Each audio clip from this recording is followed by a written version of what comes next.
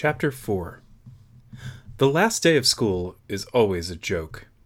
It's a good thing, too, because I was still buzzing from Principal Fred's office.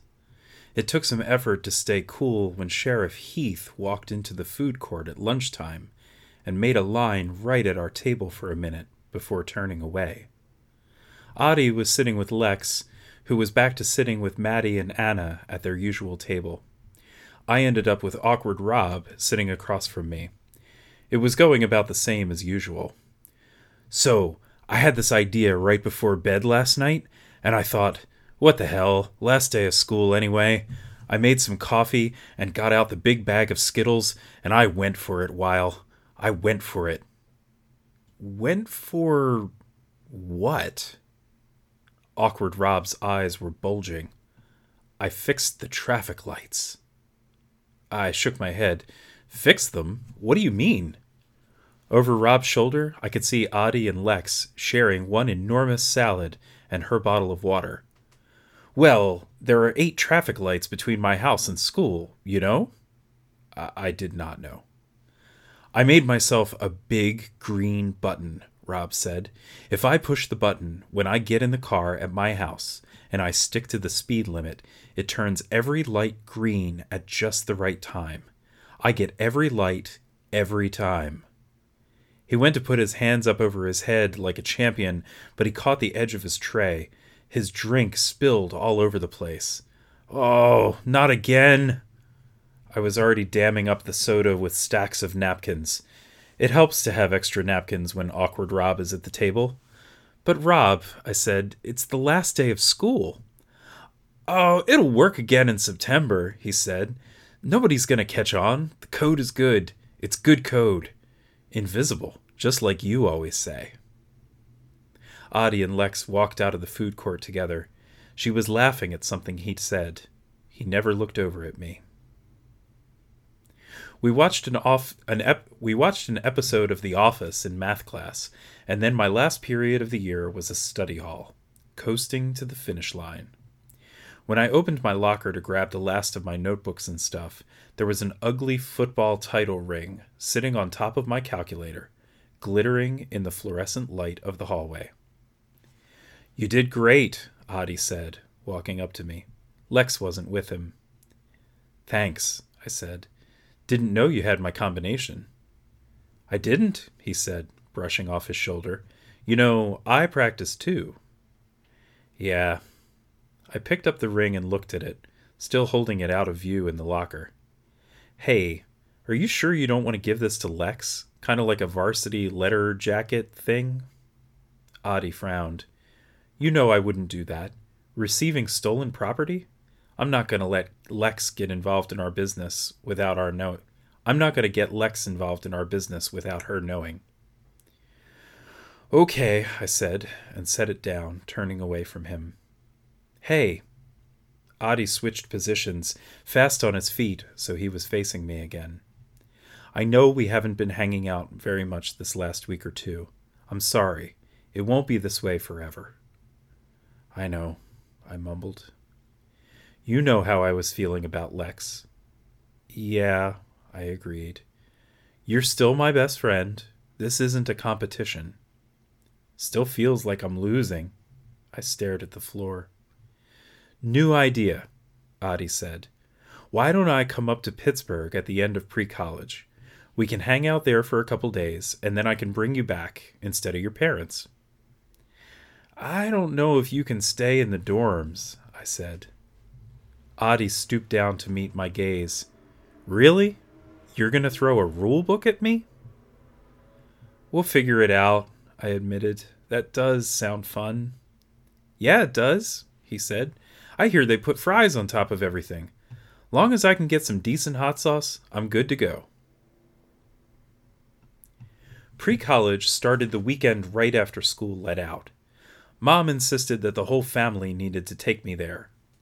We're practicing for college, she declared, so we took my minivan to fit everything and everyone. The whole program was 6 weeks long, so I'm not saying that I needed to bring my whole life with me, but I needed clothes, bathroom stuff, school stuff. I decided to bring my bike so I could ride around town. Dad talked me out of bringing an iron and ironing board, but I did bring my steamer. I was staying in Stoller Hall, an older building that had been turned into suites. I was on the 3rd floor, and the building was a long flight of stairs up from street level. We were all sweating pretty hard from carrying stuff, and the building had no air conditioning. It was going to be a warm 6 weeks. "Welcome, family! You must be Wiley?" A pale-looking kid in a bright blue pre-college shirt stuck his head in the door. He was holding a clipboard. "Yeah, that's me." "Awesome. I'm Jerome. I'll be your RA for pre-college." He stepped into the room, which already felt pretty crowded with the 4 of us in there. Dad was trying to put a sheet on the bed, and it wasn't going well. "I don't think this sheet is long enough," Dad said. Mom turned around to supervise. "It's not long enough," she said. "We'll have to go get the right one. There must be a household things and stuff around here." Jerome nodded. "Over in Edgewood. It's about a 15-minute drive." "I hate that store," Luke said, crossing his arms over his chest. "It smells like old ladies." "You and I can walk around campus," Dad told Luke. "I'll bet we can find some ice cream." "Really, George? At 11 o'clock in the morning?" Now Mom was crossing her arms and glaring. Jerome stared at his clipboard. "What time is curfew?" Mom said, turning her attention to Jerome. It's at midnight." "That seems late to me." "Well, during the regular year, we don't have any curfew at all. Wiley is just a year away from that, right?" Jerome looked over at me. I guess," I said. The room was sweltering. There was a huge crash in the hallway behind Jerome. He actually jumped. Then a big oaf of a kid bodied him out of the way and pushed into the room. "This room sucks," the kid said. "Too many people." His dad piled into the room right behind him, pushing Jerome further out of the way. His mom, meanwhile, whispered, "Excuse me," to Jerome and practically tiptoed around him. "Craig Buck," the dad said, grabbing my dad's hand and shaking it hard. "Glad to be in business with you. This here's my boy, Owen." My dad wriggled free of Craig's bear paw. "I'm George. This is my wife, Emily, and these are our sons, Wiley and Luke." "You like to get wasted, Wiley?" Owen asked me. There was an awkward silence. "Well," Craig said, waving toward Owen, "you know how it is with kids." "I do," my mom said. "A firm hand is important to keep them out of trouble." "Oh, I agree, little lady," Craig said, and the look of irritation that settled in on Mom's face meant bad news for the Shepherd family. "But they also have to sow their wild oats when they're young, you know? Otherwise, they grow up to be selfish jackasses," Mom finished for him. "Well, yes," Craig said, "but a man has to have some swagger, right, Georgie?" And he slapped my dad on the back, slapped him loud enough that it made a terrible wet sound.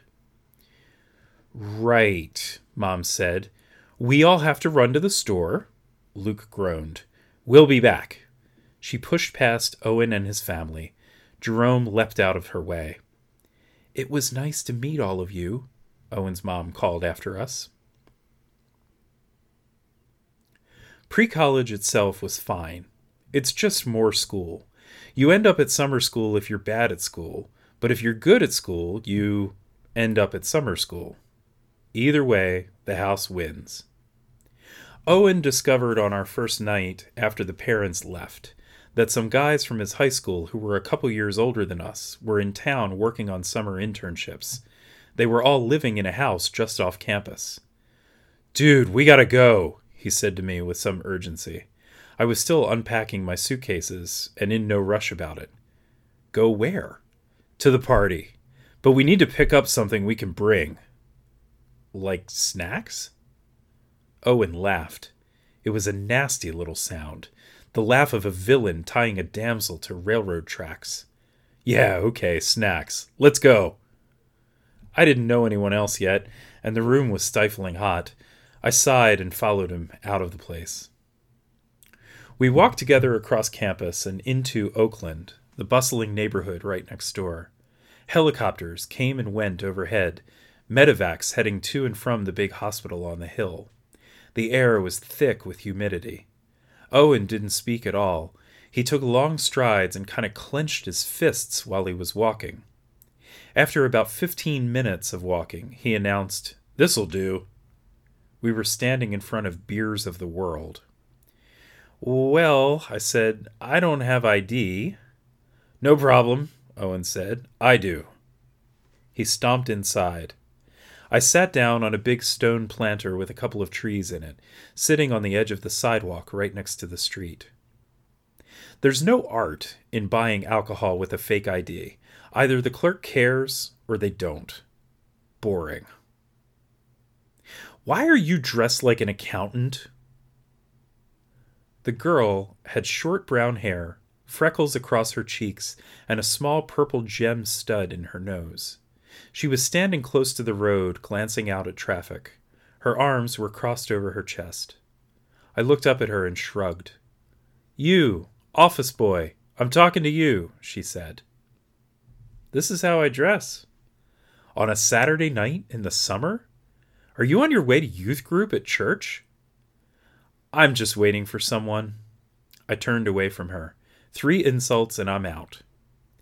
She walked over with her hands up in front of her, a peace gesture. "Hey, I'm sorry. That was too harsh."